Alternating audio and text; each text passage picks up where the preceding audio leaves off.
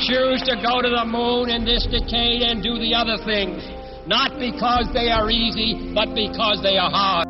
Godspeed, John Glenn. Roger, 0G, and I feel fine. Okay, my feel out. Okay, I'm out. How does it feel for the United States to be the new record holder? At last, huh? When that baby lights, there's no doubt about it. Liftoff. We have a liftoff. 32 minutes past the hour. Liftoff on Apollo 11. Houston, Tranquility Base here. The Eagle has landed. It's one small step for man, one giant leap for mankind.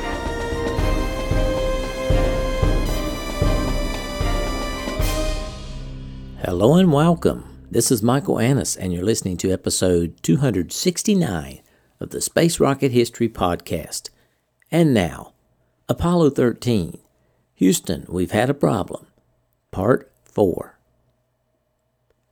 It was 1 hour and 2 minutes after the explosion in the service module of Apollo 13. Oxygen Tank 2 was gone, and Oxygen Tank 1 was still venting. Mission Control ordered the reactant valve to fuel cell number 3 closed, hoping that it might stop the oxygen venting. It did not. ECOM, have you deduced anything? Have you seen your reactant valves go off? Have you seen flow cease? You can't tell, Flight. Yeah. They were open-circuited, and the pressure still appears to be going down. Yeah. ECOM Cy Leibergott looked away from his screen. The end, he knew, was at last here. Had the explosion or meteor collision or whatever else crippled the ship occurred just 7 hours earlier, or 1 hour later, it would have been another ECOM on the console at that time. Another ECOM who would have attended this death watch.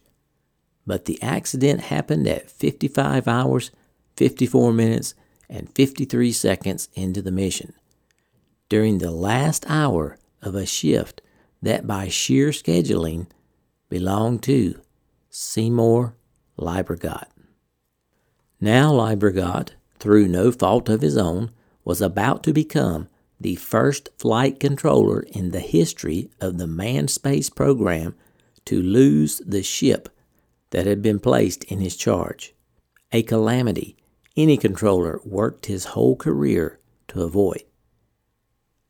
The ECOM turned to his right toward where Bob Hesselmeyer, the Lunar Module's environmental officer, sat. As Leibergott glanced at Hesselmeyer's screen, he could not help thinking of that simulation, that terrible simulation which had nearly cost him his job a few weeks earlier. Leibergott told Hesselmeyer that they better start preparing for the Lunar Module lifeboat procedure now. But that would be implemented on the next shift. At 1 hour and 9 minutes since the explosion, it was now nearing time for a shift change in Mission Control. Okay.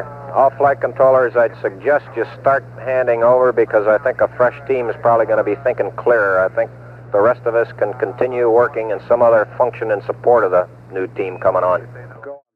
Prior to his shift beginning, Flight Director Glenn Lunney had been down in the trench reviewing options to return the astronauts to Earth.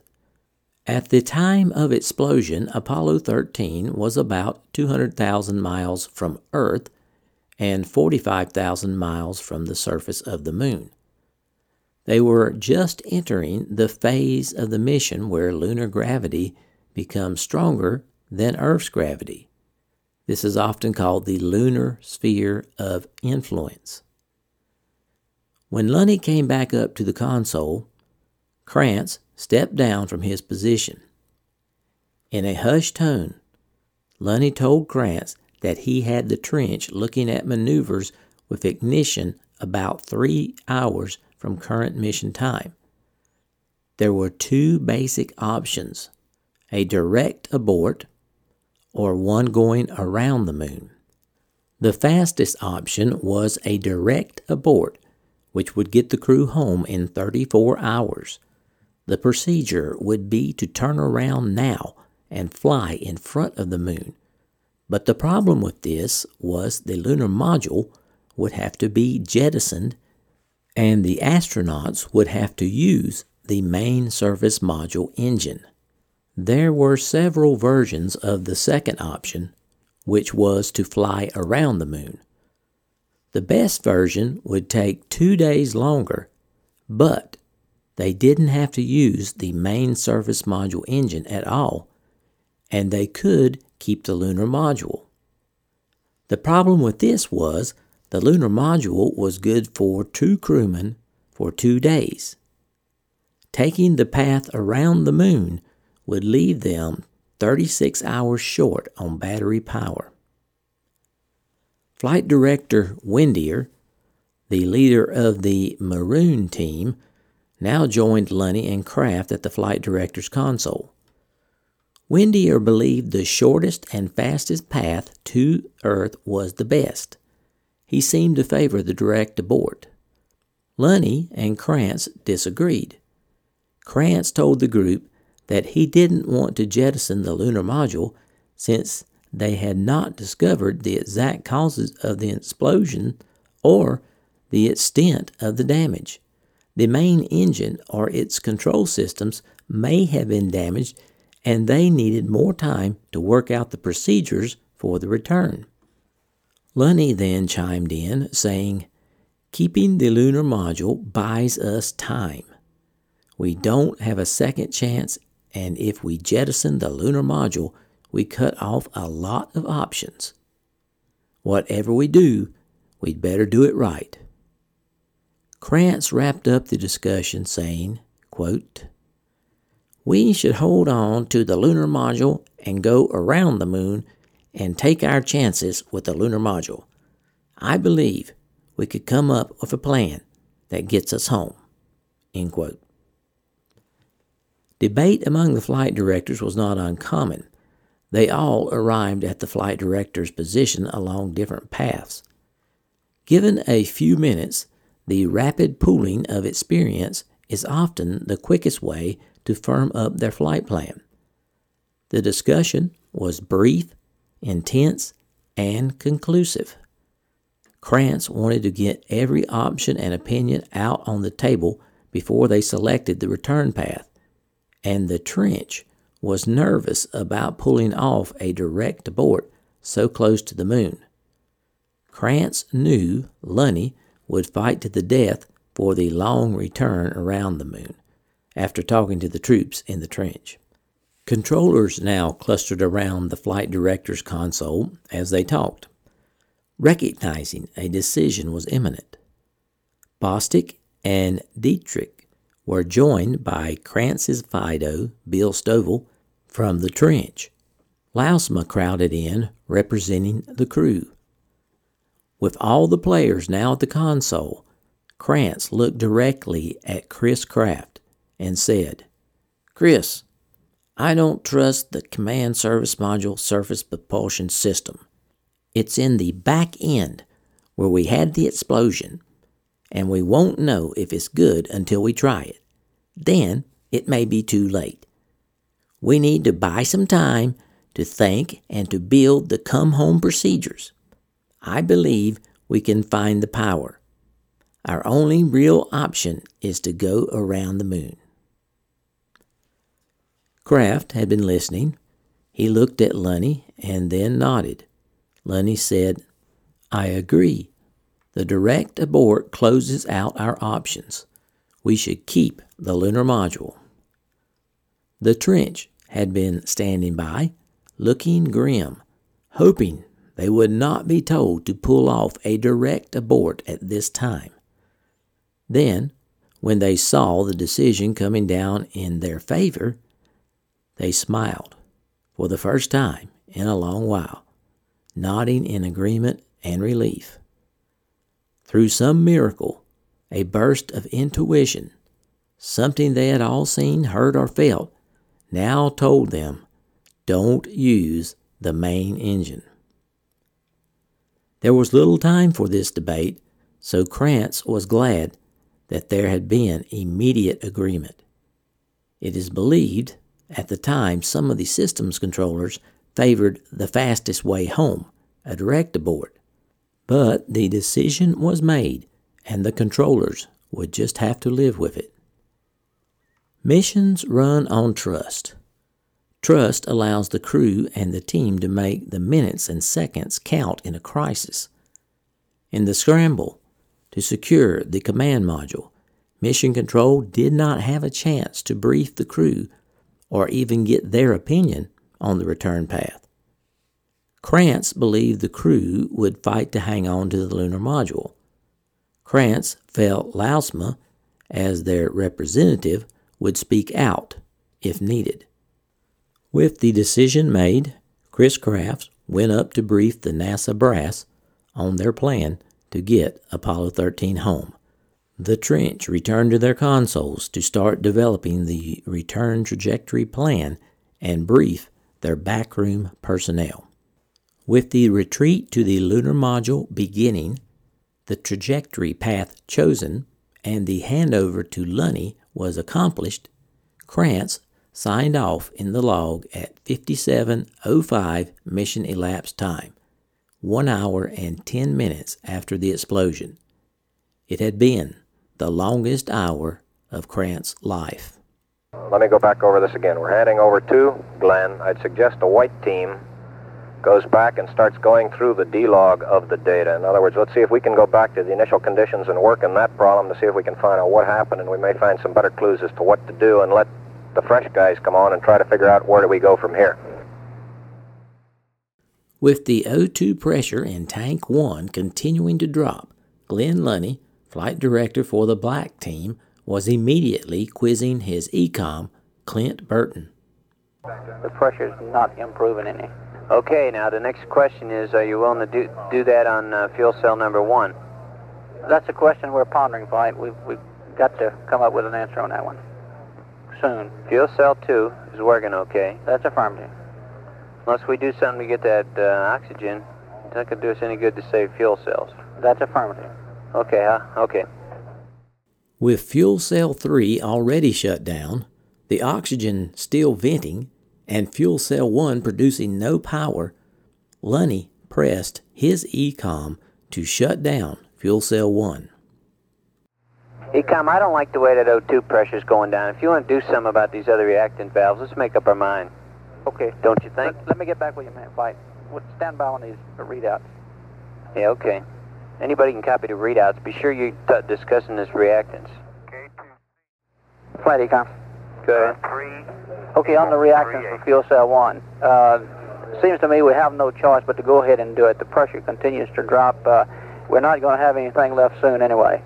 So it looks like the next best thing to try is to go ahead and turn the reactants off on fuel cell 1.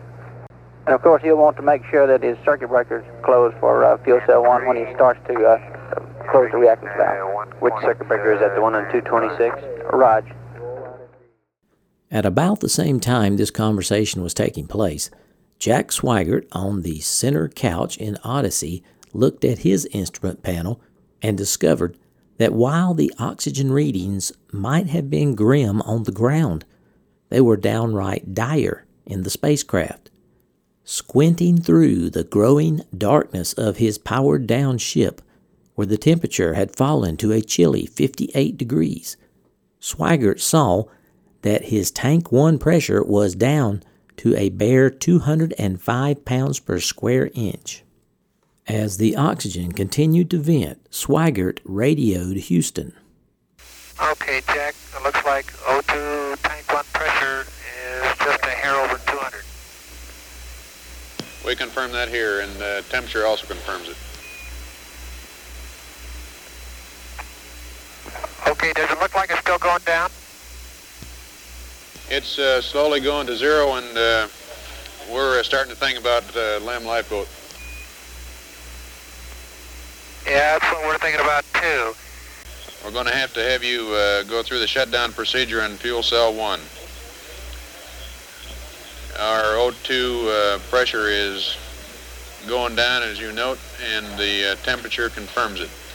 Okay, Jack, we're proceeding with the shutdown procedure for fuel cell 1. And 13 Houston, we'd like you to isolate the repress package, please. Okay. Isolate the repress package, Roger. I can confirm repress package is off.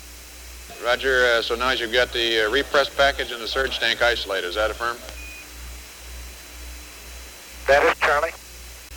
Okay, 13, we verify that we want you to close down, shut down fuel cell 1, close the reax valve. Roger, okay. Fuel cell 1, close the reax valve. Fuel reax valve on fuel cell 1 is closed. Okay, Jack, I can confirm step 2, fuel cell shutdown procedure is complete for fuel cell 1. This is an important moment in the flight. The command module Odyssey is nearly dead, but the command module is needed as it is the only means to get through Earth's atmosphere and return the astronauts alive. They have already secured the oxygen they'll need for re-entry by isolating 2 small tanks in the command module, the repress package and the surge tank. They will also need to secure battery power for that re-entry. With an okay to abandon ship at last granted by the ground, the crew wasted no time in getting started. Assuming the 3 men were entertaining any hopes of getting home, they could not just take up residence in the lunar module and let their fading mothership sputter to a halt. Rather, Odyssey would have to be shut off one switch or system at a time so as to preserve the operation of all its instruments and maintain the calibration of their settings. Under ideal conditions, all 3 men would handle the job.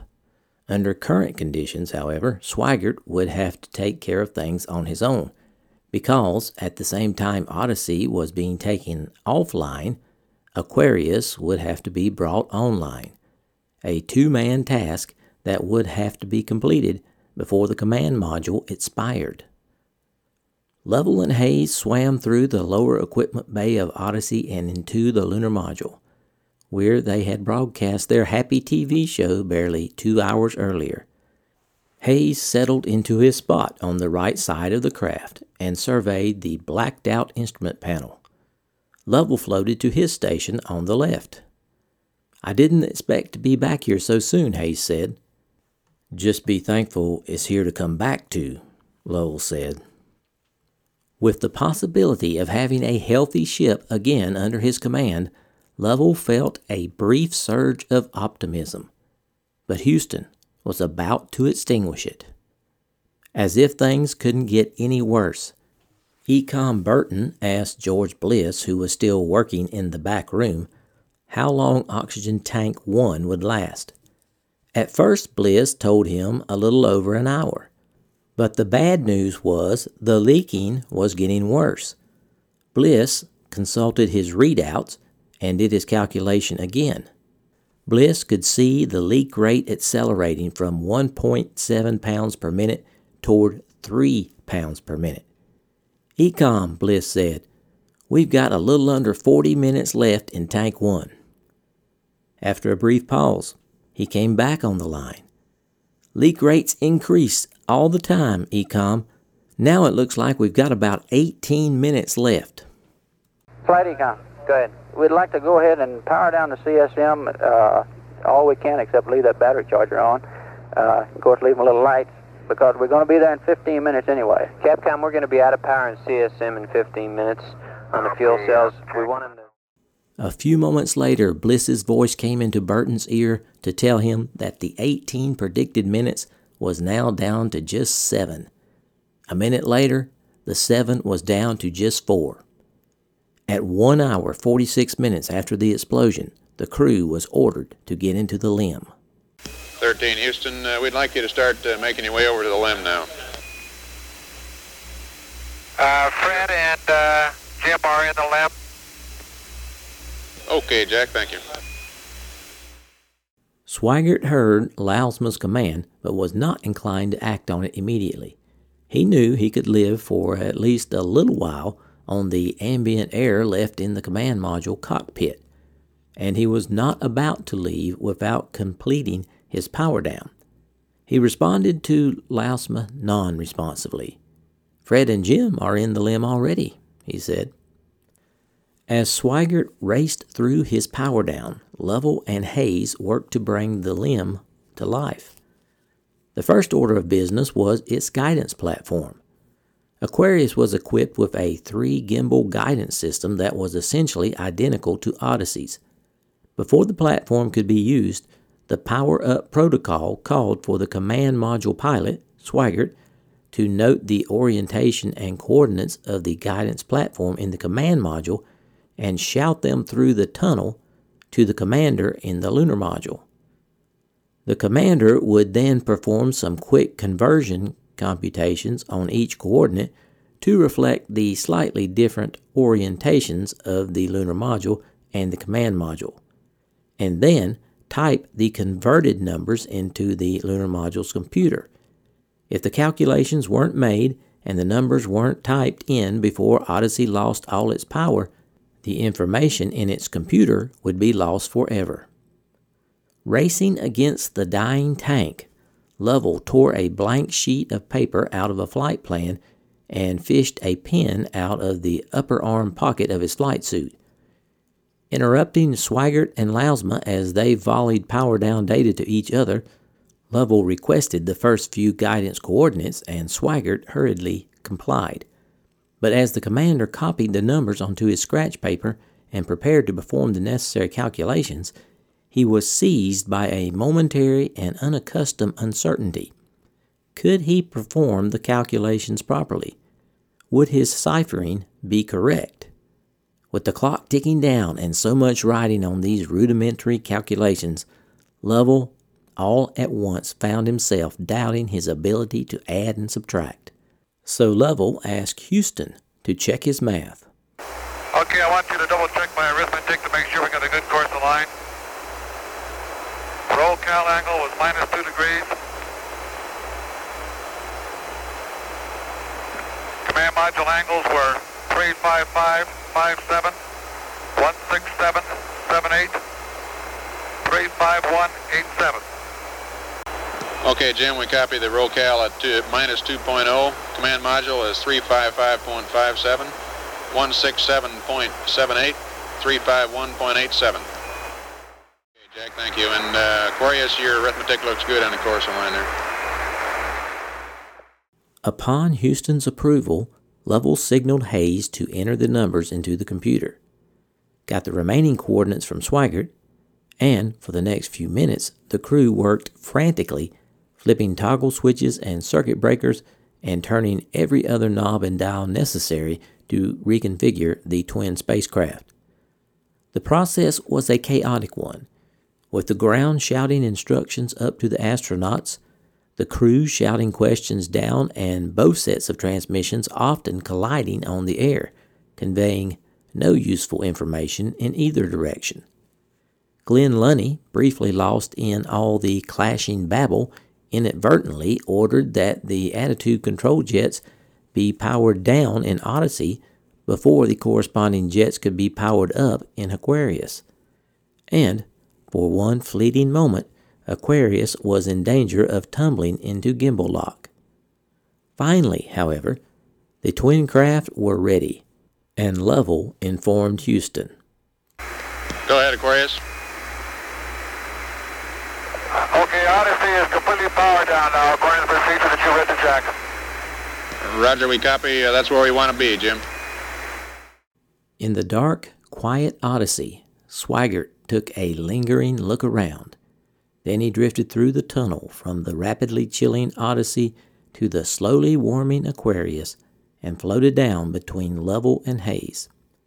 "It's up to you now," he said. Sitting at the flight director's console, Glenn Lunny allowed himself a moment of relief, but only a brief one.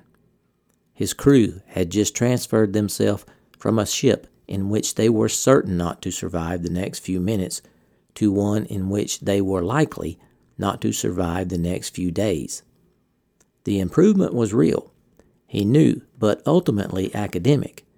What concerned Lunny most at the moment was not the LIM's life support capability. The oxygen, water, and power aboard the ship either would or wouldn't be sufficient to sustain the 3 men for the time needed for a trip back to Earth. But it would take a while for that problem to play itself out. What concerned Lunny now was the trajectory the ship was following. It was 2 hours, 45 minutes since the explosion.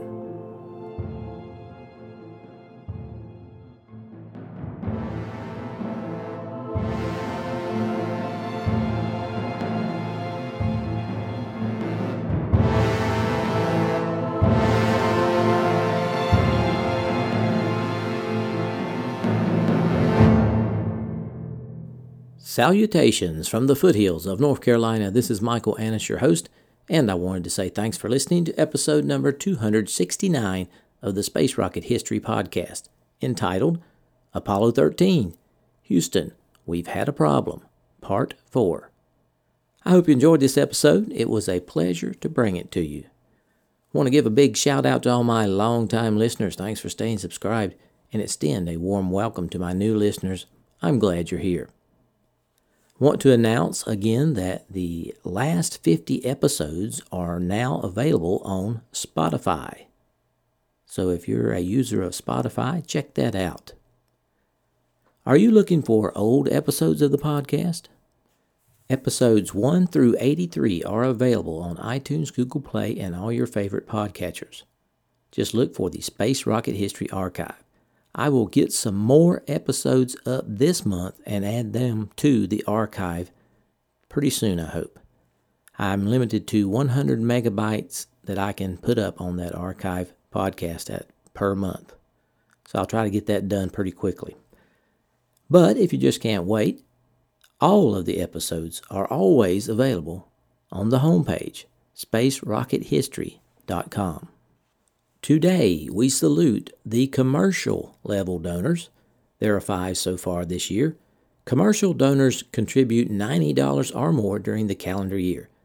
Thank you for your continued support, commercial level donors.